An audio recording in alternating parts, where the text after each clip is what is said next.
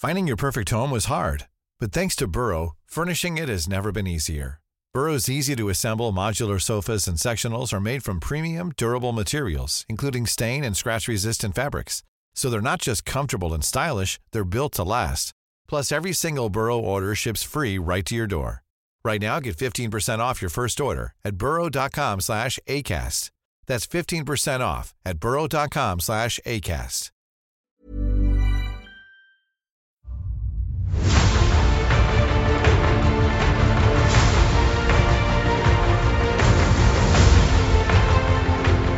Hello, everybody, and welcome to the Blizzard Watch podcast, where we talk about Blizzard Entertainment and its many games.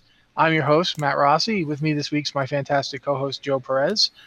Joe, the Alpha got announced this week for World of Warcraft Shadowlands. And they also have Heroes of the Storm's got their PTR for their big event, the Fragments of the Dark Nexus event is happening right now. And Hearthstone's got its Ashes of Outland expansion out right now as we're recording this. It came out today. So, yeah, big day for Blizzard, big week for Blizzard. One of the things we've been talking about, because they posted all their whole thing about class changes and so forth today. Did you get a chance to look at any of them? I did, actually. I was going through the shaman stuff in particular because, well, I'm a shaman fanboy, and yeah, I've actually been tweeting about it from the time I got home from work, with excitement, actually. What's your feelings? Okay, so part of me is really selfishly wanting to gloat a little bit, but also I made the realization that I finally got something I've been asking for, particularly for Resto Shaman, since Wrath of the Lich King. In particular, for me, there are a bunch of highlights, but the big one for me is that now Shaman are finally going to have a single target healing cooldown. Something that we have never had before on the Resto side of the house. And that's absolutely amazing. And it is exactly what I asked for, which was something that takes a few charges of Earth Shield, which is now baseline for everybody in Resto. It's no longer a talent choice, which is also something I asked for, particularly the Battle for Azeroth. And you just take some of those charges. The cooldown consumes a few of them, and it does a decent amount of healing to the single target and the targets, like the healing targets closest to that particular target. That's what I've been asking for forever, and it was like this beautiful moment of triumph. And yes, this is all still very, very early, but oh man, it felt good to see that in writing. Whew. How is that actually going to work? So it's Earth Shield like normal. You pick a target, you put it on it, and when you use the cooldown, it takes X amount of charges from what's left of Earth Shield, immediately consumes them. It's called Surge of the Earth, and it's a talent, and it expends just a handful of them to significantly heal that particular target and then operate as a small AoE splash around them.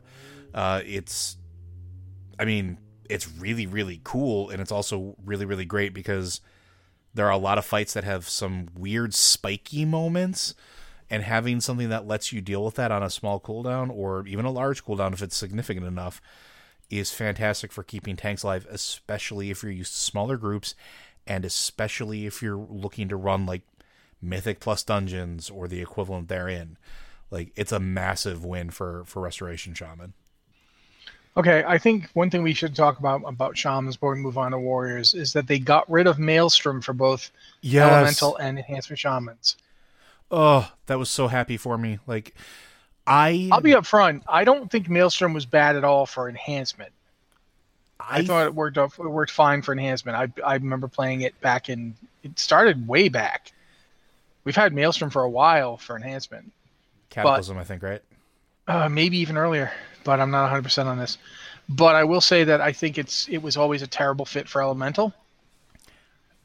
Like, it didn't make any sense. I think even when they're talking about why they did it, they're talking about how it's a builder spender thing, and it felt weird to build up all of this resource to hit Earth Shock and have Earth Shock do almost nothing. Yeah, and it felt really strange. Well, it wasn't even that it was strange. It didn't feel rewarding. And that's something I commented on, especially after I played a warrior, for a little bit. Like, that was a eye-opening experience, because I was very lukewarm at best on Maelstrom, especially for Elemental, until I really sat down and started playing a warrior, because as a resource building, resource spending class, I think warriors feel very satisfying. And this is from somebody who hasn't really played them. As long as you don't really compare your DPS, because warrior DPS is all over the place. It can be really good, it can be really bad. But if you're not talking about that, if you're just talking about how it feels to play it, then yeah, I think Fury in particular feels amazing. Yeah. When you hit Rampage, that feels like an event.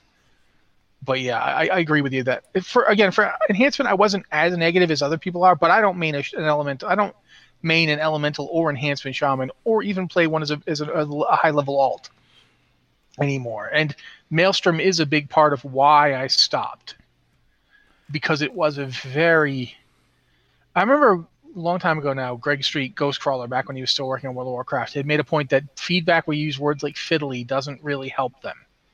Yep. Because they don't know what it is. It's not quantifiable. But the problem is that I can't give you better feedback than this feels overly elaborate for no real point. Like, I used to be able to do this without having to jump through this hoop. And now that I have to jump through the hoop, I'm not getting anything extra for it. The hoop you have created, it's a very complicated hoop too. But yeah, it's just really nuts. And it's not the only change that's coming either, and I'm just excited about it, and I'm going to be writing a piece on it for the site very, very, very soon. But it's not just the individual spec stuff that's great, but the baseline general changes for the class are also looking really, really good as well. So, like, since we're talking about that, I'm going to jump into Warriors here for a second. Because this is the thing that I found most interesting, and I am going to be writing about it, but I figure I can talk about it now. They've added Execute, Hamstring, Ignore Pain, Shield Block, Shield Slam, Spell Reflection, and Whirlwind to all warriors, regardless of their active specialization. Furthermore, Challenging Shout and Intervene are returning, and all warriors can use them to turn the tide of battle. And Shattering Throw is also back as a new twist. It deals devastating damage against foes protected by an Absorption Shield.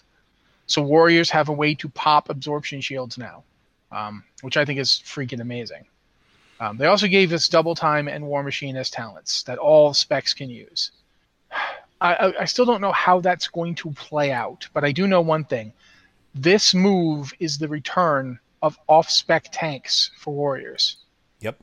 Because if you played in Vanilla, or if you've played WoW Classic, almost nobody is a protection spec warrior tank back then, and the ones you had would be like the main tank of a raid group. And you'd have 5 or 6 warrior tanks, but in your 40-man, but only one of them or maybe 2 of them were prod. The second one was usually not getting to do a lot either, because it was, you couldn't just switch a spec. If you wanted to switch a spec, you had to go back into town to respec. None of this, okay, I'm going to switch to my off spec. No, you literally had to pay them money to do that. So I think this is interesting. This move is definitely along the lines of trying to make it viable to throw on a shield and taunt something and hold it as long as you can, for whatever reason. I remember. I think current raid tier is the reason. Well, I mean, that's certainly possible. I mean, for in terms of the emergency tanking option, yeah, I don't think current raid tier requires that many tanks. I would disagree. So there are a lot of encounters over the last couple raids. The Eternal Palace in particular, and Desire Lord to a lesser extent, but like right now, as we're going through Ny'alotha, there are a lot of instances where having an off tank actually make a difference. And we've taken to, like, my group has been doing that with a Feral Druid spec into Guardian Affinity so that they could actually go into Bear and do some off tanking things. But Warriors haven't been able to do something like that in forever. And, no, that's true. And I don't think it's. I do think it's interesting to see that, because it's like I said, there was a time where like warriors could just tank in any spec, and maybe weren't the best at it, but it was good enough for like. I tanked all of original, I should say, because I don't play WoW Classic, but I tanked all of vanilla as a Fury Warrior. And when I say all of, I mean up to like what's his name, the dragon in Max, the ice dragon. Sapphiron. Yes. I tanked Sapphiron as a Fury Warrior, and it really didn't matter. It honestly didn't. There wasn't really part of that was the problem with that was that prot wasn't very good. And that's just the way it was. But the other problem with it was very much, I mean, you could do it, and they haven't really been able to do it for a long time. I'm actually curious what they're going to do about threat, because they got rid of defensive stance and berserker stance, and you all just have one stance. It just warriors are just warriors now. There's no stances anymore. Well, they baked it into the choosing of the specialization, right? Like that was their big thing for the threat generation. If you're trying to tank as an arms warrior, you're going to need help. Okay. Yeah, that's entirely possible. It's also it'll be interesting to see how it works with the other kits too, because I think we're starting to get to a point with just looking at the general class changes. I don't want to say it's like they're attempting to return to form a little bit, but back in the days of off tanks, there was a certain amount of assistance built into the rest of the classes in order to help facilitate that, whether it was threat drops, redirecting with hunters and things like that, or, a cooldown or something for the off tank to generate slightly more threat to stay ahead of everybody else. So I'm wondering if they're going to start to do that a little bit, and looking at some of the other changes that they're making with a bunch of the other classes, I wouldn't be surprised. And I'm I hope they don't do that. No, I'm not. Absolutely not. Anytime you have to depend on another class to use a threat wipe or to give you a threat assist, they won't do it, and then they will blame you. So no, that's a terrible idea. If we're back to the days where I require a rogue or a hunter to misdirect to me so that I can keep ahead of everybody, nope, bad design. Terrible design. But, I mean, we're going to see what they do. I do think it's really fascinating to me to see how they've changed, like, all that stuff coming back.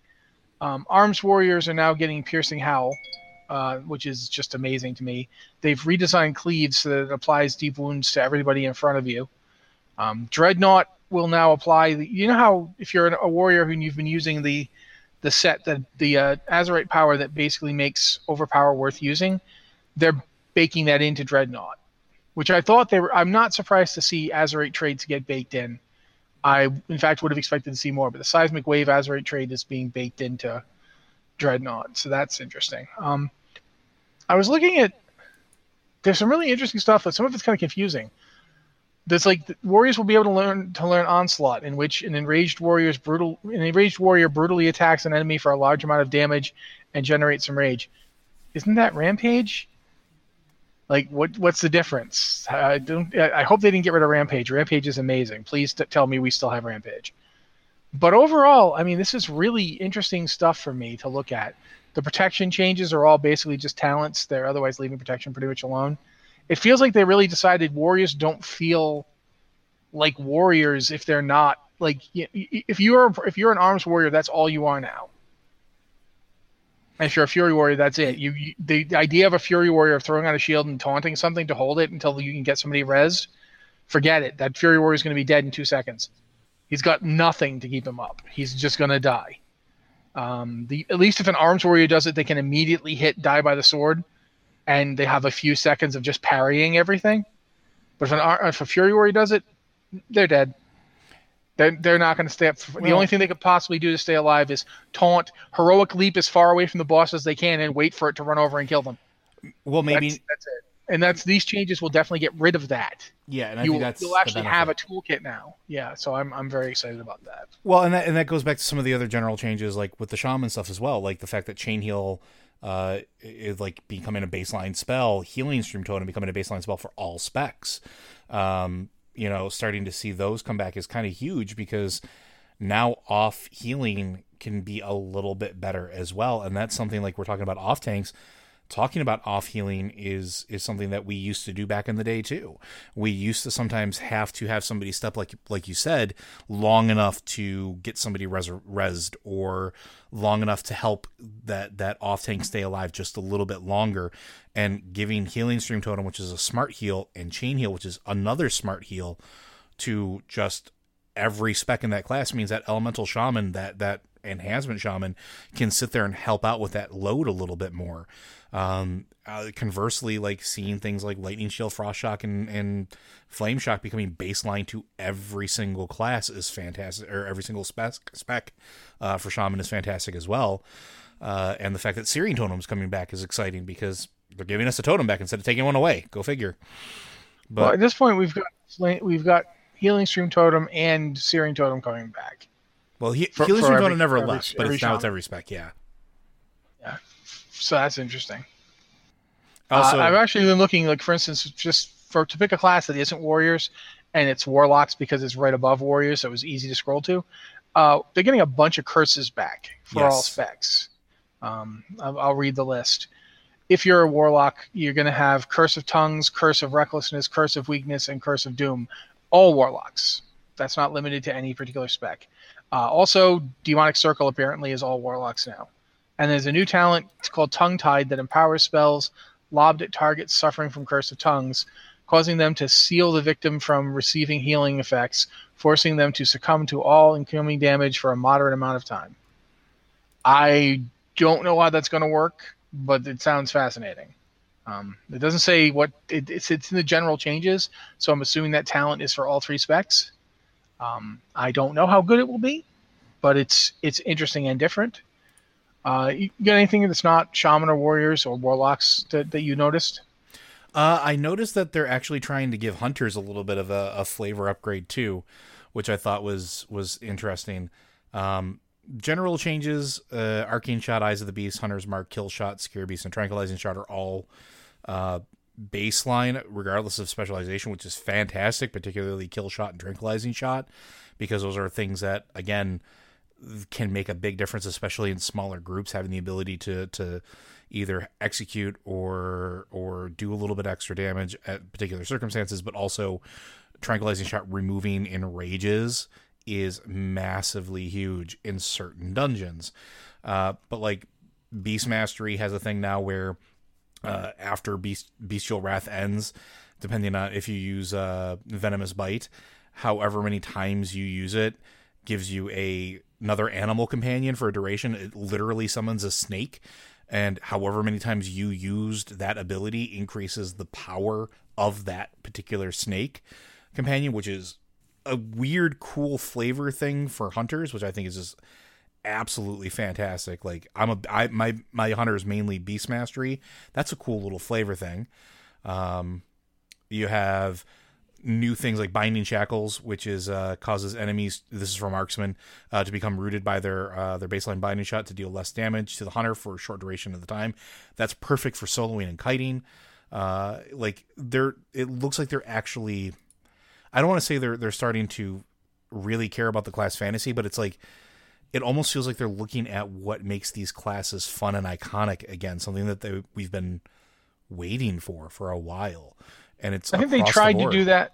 They tried to do that in Legion, but the problem with Legion was there was a ton of other stuff happening at the same time. So yeah, I'm going to make Paladins possibly upset depending on when you started playing a Paladin. I think at this point, a lot of Paladins who came in after Wrath will never know that this wasn't always the case, but Holy Power is not going anywhere.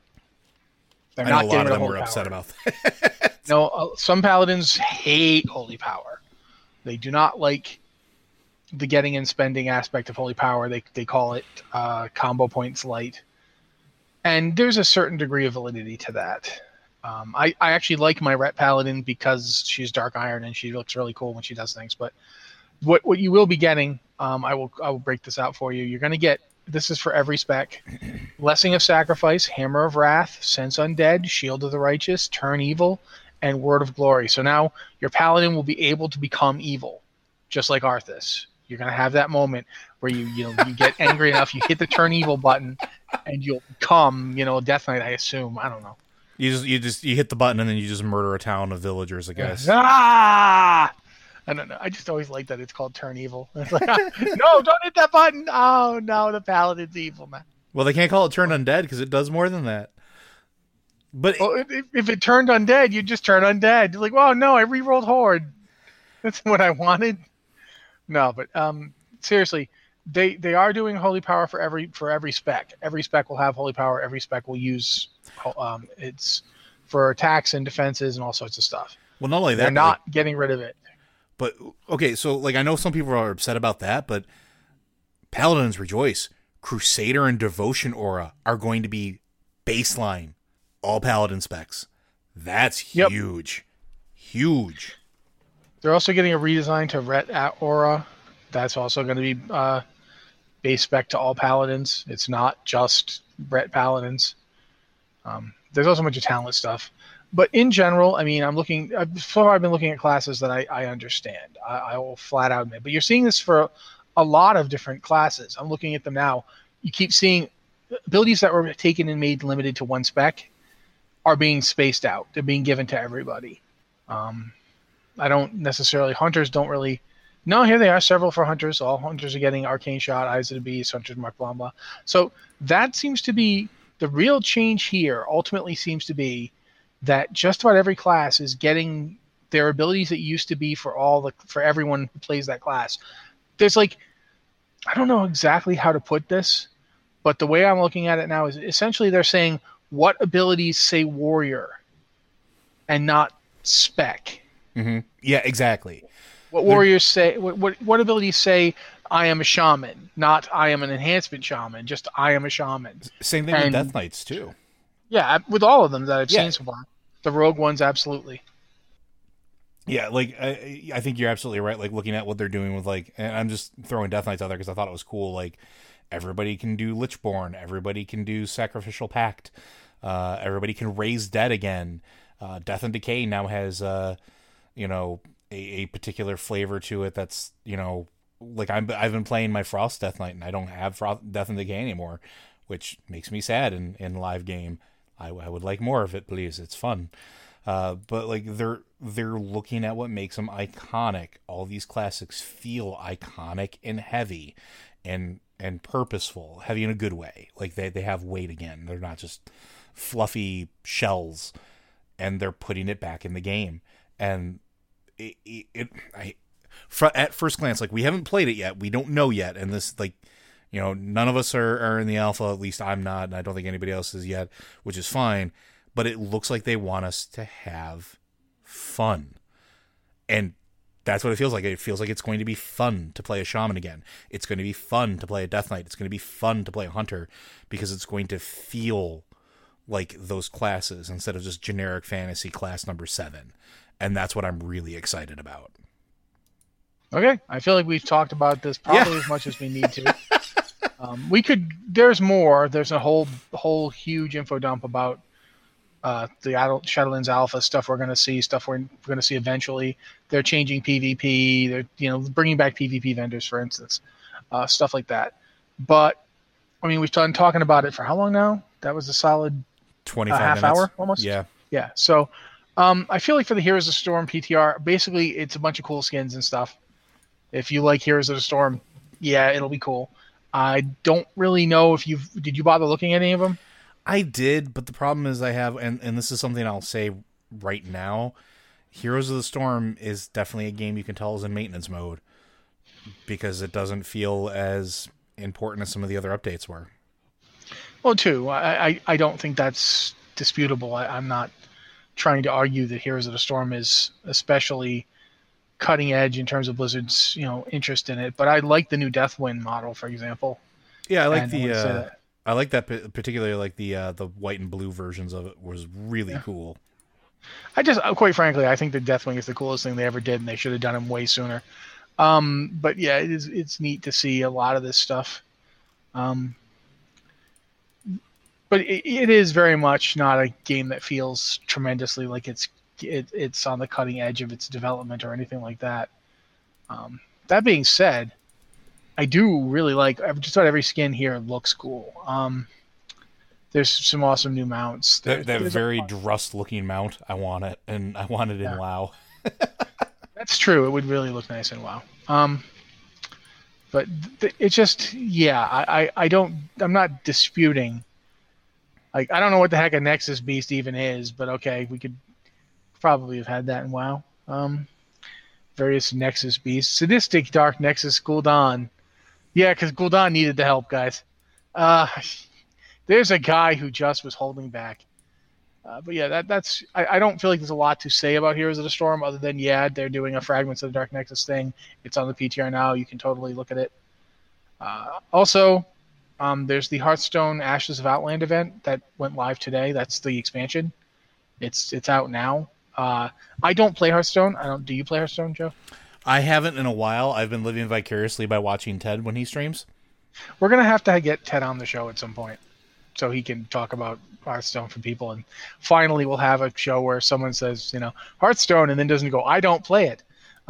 Because it feels kind of sucky. But yeah, that went on this week as well. So yeah, there's a lot going on for Blizzard. But at this point, I think we're going to move on to do them emails that we do. There weren't a super huge amount of those, so I'm going to point out to you guys again, if you have an email for the show, please send it to podcast@blizzardwatch.com with the subject line podcast or Blizzard Watch. Or if you'd just like to ask us a question via some other method, you can use Discord. We have a patron Q and podcast question channel on the Blizzard Watch Discord.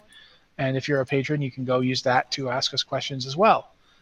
We do. I checked this week, and all the questions were for Lore Watch.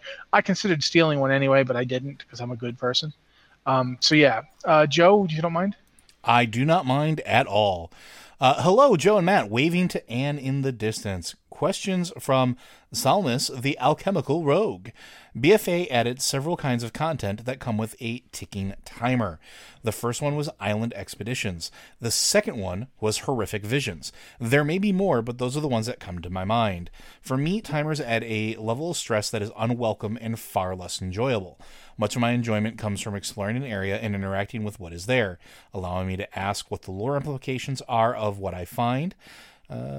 Period. Island Expeditions quickly became exactly the same, no matter what the island was or what the mobs were. I find I just don't want to do them because of the stress and sameness of my experience. Horrific Visions are only now becoming fun for me to stealthily explore now that my cloak is level 12 and my sanity doesn't immediately drain away. My questions are, is there a design opposition between timers and exploration that creates a problem in the core gameplay of World of Warcraft for you? Do you find the inclusion of timer adds or detracts from your fun overall in the game? Are there aspects of the game that you find more fun now that timers are active? I welcome your input and thoughts about this. Thank you for enriching my life and story. Salmus out. Well, first, you're welcome, and thanks for your continued support. I'll let you go first with these, Matt. What do you think? What do you think of timers? I've never really been a big fan of timers. I like the Horrific Visions, but at the same time, I don't find them tremendously compelling content. Although my real problem with Horrific Visions is absolutely not the timer. It's the penalty for failure. I think that failure shouldn't cost you, weeks. If you fail, that's it. You spent your thing. It's done. If you don't have one left, you can't go back in. There's a lot of stuff about that I don't like. I feel like when looking at what Horrific Visions have to teach us for the future, one of the things they're going to teach us is that you don't want to make this kind of content something that you can't just do. I think the concern was, to a certain degree, that they were afraid people would literally just park themselves in Horrific Vision and just go and go and go and go and go. Try to farm gear out of it, try and get better and better and better, and just do nothing but that until they were absolutely sick of them. And I get that concern, and I understand why that concern exists. But I think to a certain degree, that's almost okay. Like, I don't know. I feel like Torghast needs to learn from this. But in terms of timers, since you mentioned timers both in Horrific Visions and in Island Expeditions, some things, I feel like there's ways to have things that have end conditions and that won't just go forever without a timer. I think Warfronts are a good example of this. I know everybody hates Warfronts. I don't hate Warfronts. I like them. But like them or hate them, one of the things about Warfronts is a Warfront has an end goal, and it ends when you get to the end goal. So instead of it, you have 15 minutes to finish this. Good luck. You can get more time if you do X, or because that's what horrific visions are, right? Yeah. Horrific visions, the sanity mechanic is, it's the timer is based on how much sanity you're losing, and you can extend it out, and you can get various ways to get more sanity, and you can lose sanity slower. So you can there's various things you can do to that timer, but it is ultimately a timer. The thing with the Warfronts is there's no timer. The Warfront could theoretically last forever if everybody in it didn't feel like finishing it. And that almost never happens. I've never done a Warfront where people were like, yeah, let's just hang out here. Yeah, it's great. Let's just live forever in Alterac. And I have, though. I've had Warfronts where people have been farming things or looking for specific things and don't want to move the Warfront forward. And I don't know if that was just an early experience because before they understood like rare timers or things like that in the Warfronts, because when you're in a Warfront, there are still rares that pop up. So I don't know if it was just something that the mechanic wasn't fully understood and people wanted to sort of camp it out. But I'm the opposite of you, I think, in that regard. I agree that I think there's a balance point, but I don't mind timers depending on what they're applied to.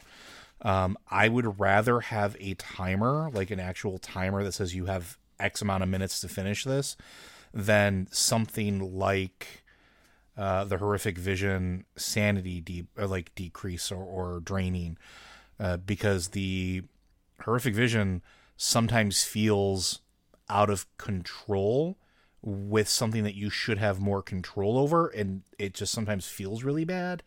Whereas if I know I only have 10 minutes, I only have 10 minutes. I don't have to worry about, am I doing everything exactly right to be the most efficient or get it out of this? It's a weird mixed bag for me. Like, I don't see how that works for you. I got to be honest. Knowing I only have 10 minutes means that I, in fact, do have to be as efficient as possible. That's in fact exactly what it triggers in me. Is that I think it's I'm not doing it efficiently enough.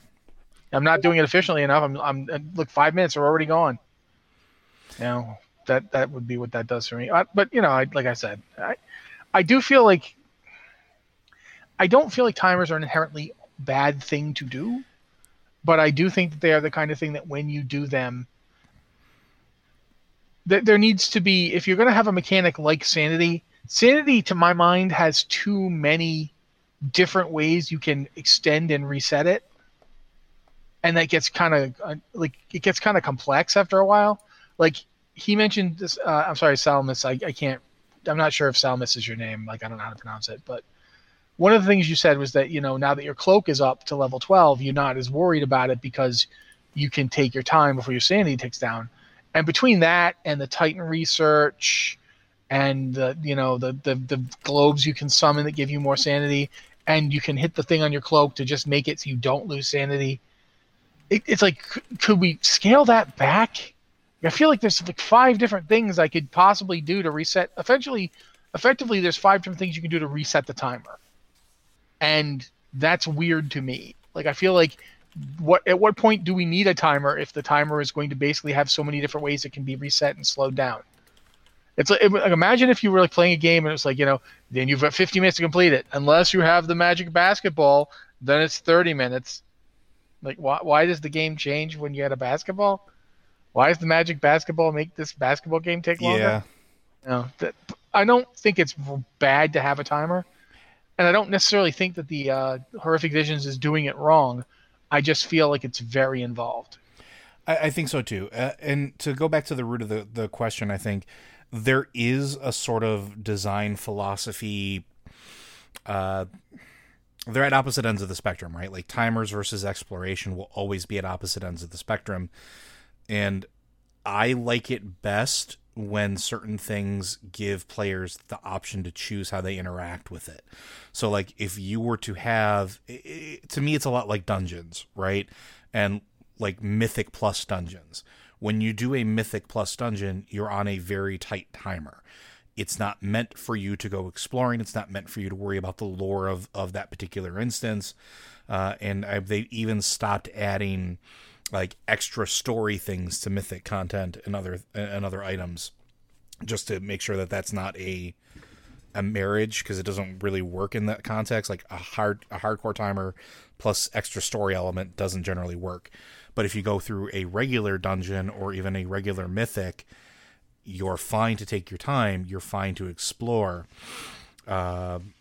It's that's what it's for. Like, so going back to like what Salmus said about island expeditions, that's a very similar feeling to what I have about them. I thought they were going to be more story focused than what they are from when they were presented, but they just became a time centric gated thing because you have to compete against the AI in order to complete the task in the same amount of time or quicker than they do in order to win. And it doesn't really lend itself to exploring those islands, because once it's done, that's it. You can't stay. You can't choose to go do more exploration. And there's a lot of cool stuff on those islands. There's a lot of cool things that might have lore implications. There's a lot of weird, tiny things on every single one of those locations, but you never have time to explore them all. And it feels weird. It's a place where I would rather there be an option of, hey, you can do this where you have a timer and you're competing, or, hey, you just want to go explore the island and see what's up. Here's you don't get a big reward or anything like that. Just go and explore. Just go see what's where. Like I said, though, I think those two are design elements that sort of, unfortunately, are opposed to each other. Yeah, I mean, I think for me, island expeditions was never particularly interesting because it's not like I needed them. Everyone's like, oh, this is the best way to get Azurite, but it's like, are you hurting for Azurite? Like, I'm just doing a couple world quests. I feel like I'm getting plenty of Azurite. My low-level alts are, like, got, like, level 79 and level 80 on that necklace. Like, the characters I've barely been playing. I don't feel like Azurite's not a draw. The weird... Island Expeditions and Warfronts both did this, and I think it's strange for both of them. They both basically tried to do... They did improved AI, and the AI is better. Oh, yeah, and much better. I'm not arguing that it isn't much better AI. What I'm saying is the use of that much better AI was an attempt to give us a experience that had previously been a player versus player type of experience as a player versus environment experience, taking PvP content and making it PvE. And I don't know how well that worked. I think for Island Expeditions, it didn't work. And for Warfronts, like I said, I like Warfronts, but I feel like Warfronts are never... I don't go into a Warfront expecting it to be challenging or even particularly interesting. I do like to see the area and to get the story aspect of it, but I definitely think that you're absolutely right in that there's... At least with Warfronts, when your side gets to the area, there's the world quest zone area part of it. Yeah, like you can go back in a little bit, and while it's a little different, you can at least do some exploration, right? Yeah, but with Island Expeditions, you can't. I honestly feel like it would have been kind of neat if they tried to do some kind of story thing that used those islands. It doesn't have to be like an expedition. Just imagine if there was like a quest that brought you from island to island, like looking for some weird little thing or something. Call it a scouting mission. Call it like, the calm before the storm where, both sides are eventually going to try to take these resources, but before then you have to scout them out and there's no pressure. Like, that would have been cool. Something that lets you just kind of go there and poke around. Because there's a lot of new areas, a lot of new, like, there's a Vrykul one, there's all these different places. It's interesting to actually get to see them. And I've heard a couple of... Like, one of the reasons I stopped doing Island Expeditions was at least twice, I think I lost us the fight because I was busy going, oh, wow. Yeah. What's the deal with this? And same. Or trying to get that sword. Finally did get that thing, but I had to buy it. But yeah, okay. I think basically we're veering away from the concept of timers. I think Joe's dead on, though, in that there is a certain amount of tension in the game between this is content that you are just meant to get as good at it as you can versus this is content for you to explore and play in. And I definitely think there's a room for places like Mythic Plus Dungeons where going in, this is not the place for you to be like, ooh, what's his speech going to be? Mm-hmm. This is the place where we go, go. We're going to pull them now. We're going to pull them onto the bridge. Okay, another group, we're going to pull them too. That sort of thing. It's a different experience. if they, imagine if they actually had that for Warfronts. Like they tried to do it with Heroic Warfronts, but it was kind of like too little, too late. But if they actually had a Warfront, here's the Exploration Warfront versus this is the Warfront where you must be rigidly, as good as you possibly can to get through it. I think that's a different aspect of the game, and it can work. It just feels like it's not for you, and that's fine. I think to me, for a certain degree, I don't know if I'm all that into time content either. Yeah, and it's not the expectation that everything has to be for everybody. There's always going to be things that certain people like and don't like. It's just time content is interesting to me in the regards of it feels like the one thing that isn't a balanced player experience versus the rest of the game. Like, I don't know, it's odd to me, but I think hopefully that answers your question, Salmus. We can always talk about it again if there's more that you want us to unravel. Our next one comes from Easy Target, our troll hunter friend on Alderman. Hi, Watchers. Time walking, timeless isle. That's it. That's all he says. What do you think? Do you want to go back to the Timeless Isle as time walking at level content, quote unquote? Well, he does talk more about it. Oh, yes. Slightly more verbose version. When you put the name under there like that, it throws it off. Slightly more verbose version. Instance or just scale the isle every once in a while. Have a random raid boss in the central pit weekly dungeon gear. 50 or so time walking badges per week, and maybe a flask or potion for current spec. Ordos could drop where mounts with a disgustingly low drop rate, no coining him, and he is just a punching bag mostly. Every major patch, a new toy or something. Was thinking this in the mail truck today. Blizzard seems to have gone big with time walking. Why not go the whole hog with an isle that was well received? Time frogs. Time frogs. Okay, sure. I don't know. What do you think? I can think of places I'd rather go with time walking than the Timeless Isle. I wasn't all that happy with going to the Timeless Isle when the Timeless Isle was current. In fact, I used to call it l'Isle de Sans Tim, which is the Timless Isle, because it's like, I don't like it. The Timless Isle. The Isle without Tim. There's no Tim here. And there is no Tim. Go to Timeless Isle and find a Tim. Can't do it. No Tims. Not a single Tim. Just nope. Not even Tim Hortons. There's no Tim Hortons on the Isle of the Timeless Isle. I can't go there then. I can't go there without Tim Hortons. No. But I just not that charged up on the Timeless Isle. For one thing, Ordos is there, and I don't like Ordos. I think I've established why I don't like Ordos enough. I don't have to belabor it. But yes, Ordos not my friend. But I mean, there's nothing wrong with your idea.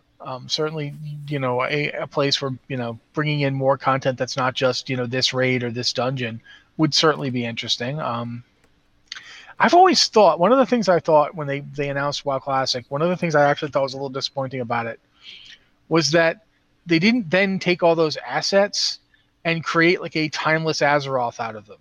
Like, we've now got a version of Westfall that works in the current WoW system.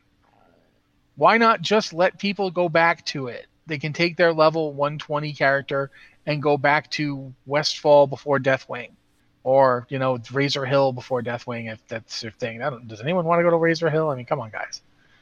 But you know what I'm saying. Just pre-Cataclysm, Azeroth. Let people go there. Let it be that timeless Azeroth. Boom. I don't know if people would do it. I don't know if they've had any interest in it, but I've always been surprised they haven't tried to do that kind of thing. Could the Timeless Isle work for that? Sure. It could be something cool. Like I said, my problem is I don't like the Timeless Isle. Yeah, I'm not the largest fan of the Timeless Isle as far as content goes in particular. I thought it was okay. I didn't really do it as much as other people did. I didn't spend a whole lot of time there, and it's not something I would really voluntarily go back and do. But I like the core idea. I like the idea of a place that sort of evolves or changes every so often. Not necessarily like a time walking thing, but maybe at level it evolves or it changes and it rotates in some manner. Like the idea of the Timeless Isle was always that it was sort of this thing removed from the stream of time. It never felt like that. It never felt like it was removed from time. It just felt like, yep, here's another island to go to. So maybe spend a little more time like that. Like, I remember going to the Caverns of Time for the very first time and looking at a place and being absolutely floored, because that felt like a place that was timeless. That felt like a place that had all of these bits, these bobs from all over the place that were just sort of mashed together in this one nexus, and it felt like the place was completely removed from the rest of Azeroth. That felt timeless to me. That felt kind of cool and important. And something like that, maybe one week there's the Hyjal invasion starts bleeding into it, or maybe we relive some of the classic moments or iconic moments throughout the history of Azeroth, where, maybe it's the Molten Front with the war in Hyjal. Maybe it's, I don't know, there's so many different random events that could possibly bleed into it that players could have to deal with. They could do something that's really cool and does feel removed from time. It doesn't necessarily have to be the island. And there could be rewards with it. It could be something that drops, some loot or badges or whatever to reward players for going and doing it.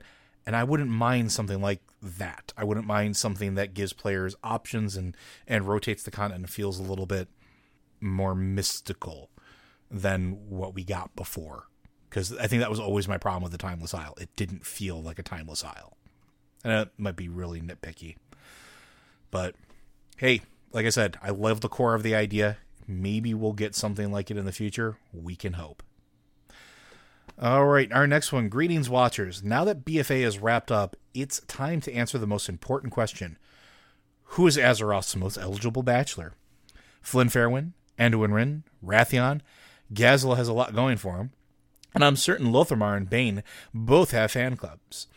And while he might already be spoken for now, Khadgar is a real silver fox. Follow-up question.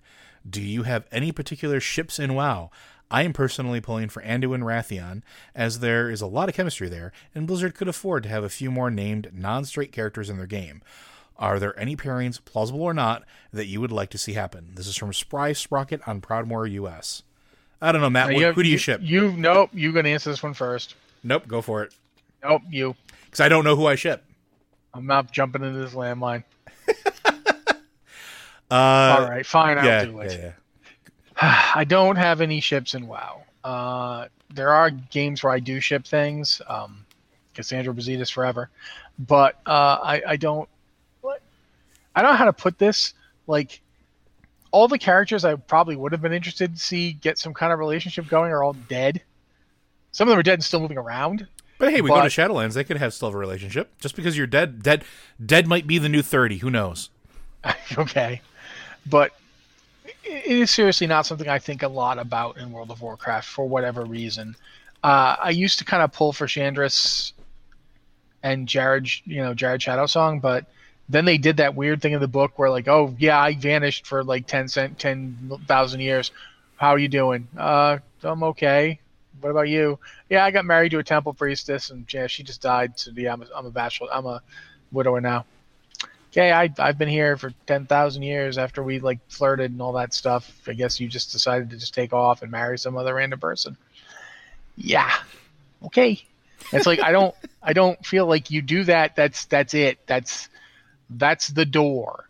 You don't get to cross through once you've done that. That thing I just said, which it just sounds so ridiculous in the first place.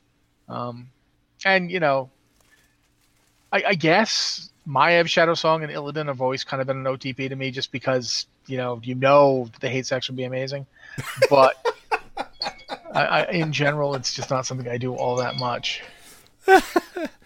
I'm in the same camp. I don't really have ships in WoW. For whatever reason, I have ones that I definitely ship in other games. I have other characters that if I had two figures of them, I would totally do that thing where I would mash them together and make them kiss and get married and whatever, because I'm a huge nerd. I have ships with Transformers. Like, I'm definitely on that camp, but for whatever reason, not with WoW, and I don't understand why. Just nothing has clicked with me for ships. That said, while it's not quite the answer, I've always had a little bit of a crush-love thing going with Lotharmar ever since Siege of Orgrimmar, and listening to him sass the heck out of Sylvanas was one of my happiest moments in game, and I think I fell in love with him at that point. And if I were to ship anybody with him, it would be my lovely little moose character, because I do like Lothamar. I think he's fantastic, and I like the fact that he's getting a little more prominence in story. And I think that might be one of the problems I have with shipping in WoW, like in terms of why I don't do it. WoW is, for me, it's the story of the characters I play. Yeah, you know what? Maybe that's it. And so it's to a certain degree, and that might be unusual for other people. Other people might very much be that might be in fact why some people don't get why I can think Sylvanas Windrunner is evil and still think she's an interesting character. I can think she's an interesting character and yet she's evil because she's not the protagonist. Mm-hmm. I am. My character is. So if I were going to ship anybody, it'd be like my character shipping with Chandra's Feathermoon or whatever. Which I kind of do. Like I like Chandra's a lot. I think she's great. I think she's another great character. Yeah. It depends on the character. My human character, no, absolutely not. But my night elf, I could see totally like thinking do you think Chandra's likes me, sort of thing. But I think that might be part of the problem. Is I don't care enough about the characters in WoW. I do care about them, but I don't care enough to Anduin and Wrathion finally. It's like, also, I'm just gonna say it.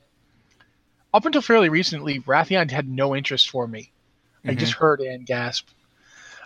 Sorry, but no, seriously, he did nothing for me. Up until fairly recently, I did not care. I didn't play a rogue, so I never got to see that quest chain. I've never played a rogue through it. I don't know.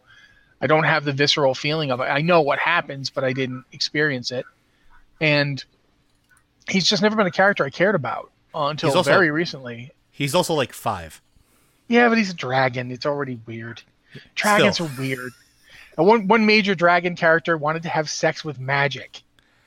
Literally, Caligos and Anvina. Anvina was the Sunwell. She was literal magic. He wanted to have a relationship with magic. And when he couldn't have a relationship with magic itself, he went and found Jaina Proudmoore.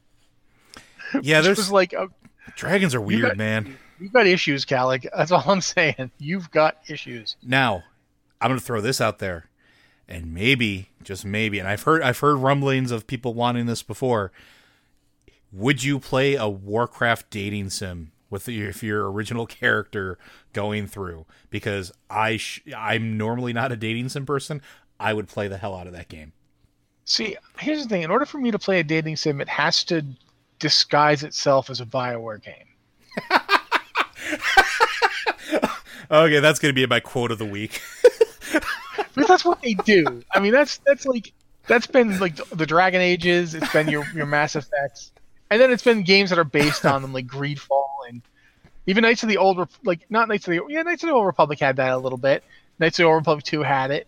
The Old Republic has it, which is really weird in an MMO. Like, you don't know how strange that is till you try it in an MMO. The Kira Carson relationship, man.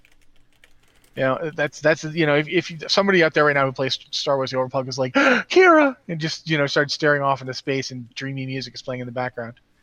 So you could do it, and you could do it in various ways. But for me, if it's a dating sim, it has to disguise itself so that I'm not spending all my time trying to get birds to pick a girlfriend. Meanwhile, I'm getting excited at the prospect of a dating sim that involves me dating weaponry from a dungeon. Yeah, but then it's got the weaponry and dungeon aspect to it, so. Exactly. But yeah, so hopefully that answers your question. Sorry, Surprise Rocket, we're not huge shippers for WoW unless it's our original, our OCs involved in that mix. Our last question is from Cartel, a Tauren warrior on Malfurion US. Tauren Pride, showing strong. Hello, you magnificent snowmen. I was wondering if you were going to adapt each of Blizzard's big franchises, Warcraft, Diablo, StarCraft, Overwatch, into tabletop RPG format, how would you do it? What game system would you use? I know D&D, and, well, that's it.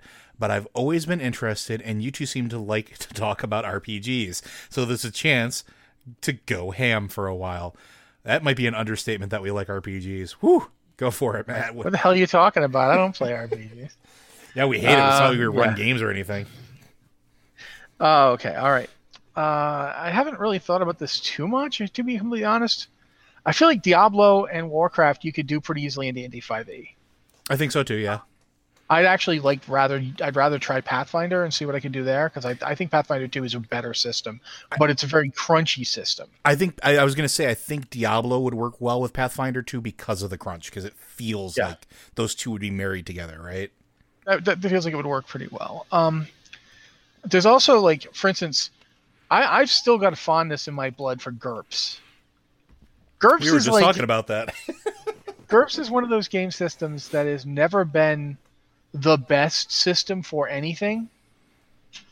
You know, it is as it's named. It is a generic universal role-playing system. It's generic and universal. You have to do a lot of work in GURPS to model whatever it is you're trying to model, but you can do it, and you could probably do any of these games with it. But it's got a lot of fiddliness to it. It's got a lot of stuff like, in order to model this, you need a 750-point character. I remember one time we were playing GURPS and we decided to go supers, and then we decided we were going to go like Grant Morrison Justice League level supers. Do you know what the post-crisis late 90s Superman, do you know how many points you need to really get him? I know. 5,000. 5,000 points.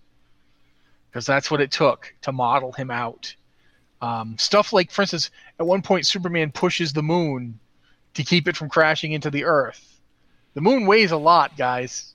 And granted, you're not pushing the moon like, you're not. It's like you're doing a handstand and making the moon not hit the Earth. And I'm sitting there going, oh my God, he's doing, like, and this worst part is it was electromagnetic Superman. It wasn't even like our regular Superman. So he did it with magnetism. I was going to say, Black Owl in the chat says that he's only 1,200 in Champions. Yeah. Well, it depends on how you do him. If it's even post-crisis, I'd say 1,200 points in Champions. But yeah, that's for Overwatch. Actually, I think for Overwatch, you could do a really good job with, like, there's a lot of different Powered by the Apocalypse games out there. I was going to suggest that because of the narrative driven. Yeah, I think Overwatch would work really well as a Powered by the Apocalypse game. I think partially because of the narrative build, the narrative drivenness of it, and partially because Overwatch is about a couple of big abilities, that's modelable really well with moves. Mm-hmm. Like your ultimate is your big move, and you stuff like that. Trying to think for StarCraft. I have an answer. I think I was gonna say 40K, like the 40K version of Warhammer. No, it's way too crunchy for mass combat. Okay, yeah, good point. I've played a lot of the 40K RPG, and it's really crunchy. Like the 40K RPG rules would work well for Diablo, just because of I think if anything they're a little too crunchy for Diablo. Which is saying something. Yeah. Instead, I think if you're looking at something like, let's say, Warcraft RTS / StarCraft, the Conan RPG from several years ago was probably one of the best mass combat rule systems I had ever seen. And that's what you would want. You'd want something that could handle the massive armies that would be going to war, because that's what StarCraft is. That's what the RTS is. It's units of, or groups of units formed together into basically a battalion and going at it. And I think the Conan RPG, I want to say like early 2000s, was literally built for that. It had an entire section of the book for it. Or if you wanted to be more modern, there's a new 2D20 system for Conan that also has adapted those rules to try to bring them up a little more modern. That would work really well for that in a pinch as well. So that would be my contribution for StarCraft, I think. Okay. Do you want to talk more about it, or are we done? I was going to say... we should probably head over to the chat if anyone in the chat has anything to say. I was going to say, yeah. Wanting to get there. While we're talking about this, if you have questions in chat, feel free to throw them in there, and we'll be more than happy to answer them, or at least try to. Yeah. I honestly, I'm going to say, too, there's lots of games that would be interesting to play around with. Like, I mean, the Cypher system could work. Somebody mentioned Champions. There's older versions of D&D. I just got a copy of Gamma World, the 3rd edition Gamma World rules, which was my favorite version of Gamma World.